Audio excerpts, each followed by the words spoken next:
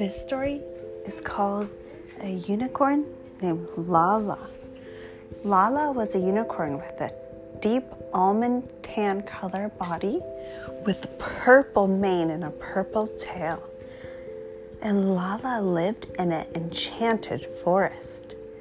She loved to play with fairies and other horses and even the occasional unicorn, because the unicorns were magical, and she and her unicorn friends could make rainbows come flying out of their horns, and they would make rainbows go across the sky during the daytime. And at night, sometimes for fun, they would make the stars turn rainbow colors. And sometimes the townspeople nearby would look up at the stars and say, "What is that?" And they could never figure it out because they looked like normal stars, but they were red, orange, yellow, green, blue, and violet. And they were beautiful. One day, Lala was just walking along thinking, "I wish I had someone to play with," when along came guess what animal? A fox? That's right, a fox. A fox came walking out of the bushes. And she said, "Hello." And Lala said, "Hi, what's your name?" And Fox said, "My name's Foxy." And Lala said, "Oh, it's nice to meet you. I'm Lala." And they decided to play a game together. So they took a bunch of grass and they wove it tighter and tighter and tighter. And it took a long time because they had to collect a lot of grass, but it was worth it because at the end, they had a big, tightly bundled ball made of wild grasses. And not only was it green, it also smelled really fresh, like fresh cut grass. And it was the perfect ball for them to kick. It was a good size for Foxy and a good size for Lala. And they started to kick the ball back and forth, a little ball game between them. And soon they were laughing and yelling and being so loud that other animals came to look. And they formed teams. On one team, it was Lala.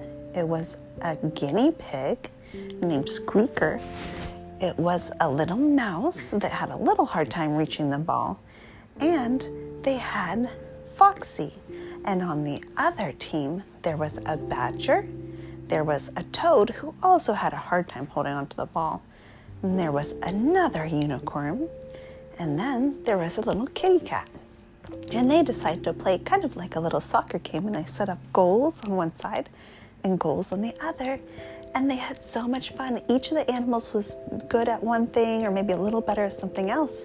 It turned out Toad was a really good goalie because he could jump really high and had kind of sticky hands and he could grab the ball. And it turns out that Foxy was also a good goalie because on her team, she could catch the ball with her tail really well. She had a strong tail. And the unicorns were really good at kicking the ball really far. And they all had so much fun. And soon the sky was getting dark out. And they could barely see. And they were sad that they'd have to stop their game. When all of a sudden the field around them lit up with a bunch of tiny little lights. Do you know what that was? They were fireflies. So fireflies are those little flying bugs with a little light that shines out the back of them. And so they were all over the field, and it looked like magic, like floating little lanterns. And they continued to play until they were all exhausted, and they called it a tie. Then they went back to Lala's house because she had made muffins earlier that day. And so everybody wanted an after-game snack. And so they ate the snack and talked about what a fun game it had been. And they said, "Hey, we could do this again. Let's meet up tomorrow. Let's play another ball game." And they all decided that would be a great time. The end. Really long? Okay, just kidding. It wasn't the end. The next morning they woke up and all of the friends decided to have a birthday party for Lala. But they didn't want to tell her. They wanted it to be a surprise. So everyone made up an excuse. They said things like, "Oh, I think I have to go to the doctor's office," and "Oh, I need to go grocery shopping," and "Oh, I think I have a headache." And everybody went home, and Lala said, "Oh, I wanted someone to play a ball game with me."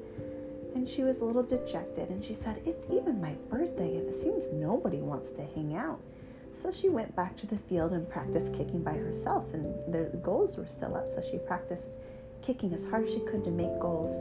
And even though it was fun, she still felt a little bit lonely.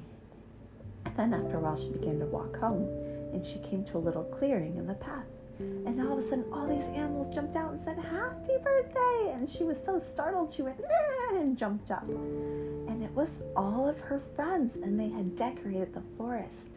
There were garlands of flowers, and there were fairies holding up a happy birthday sign, and the fireflies were blinking to make it look extra festive, and all the friends were there, and they had made a special cake, and they all had wrapped little gifts.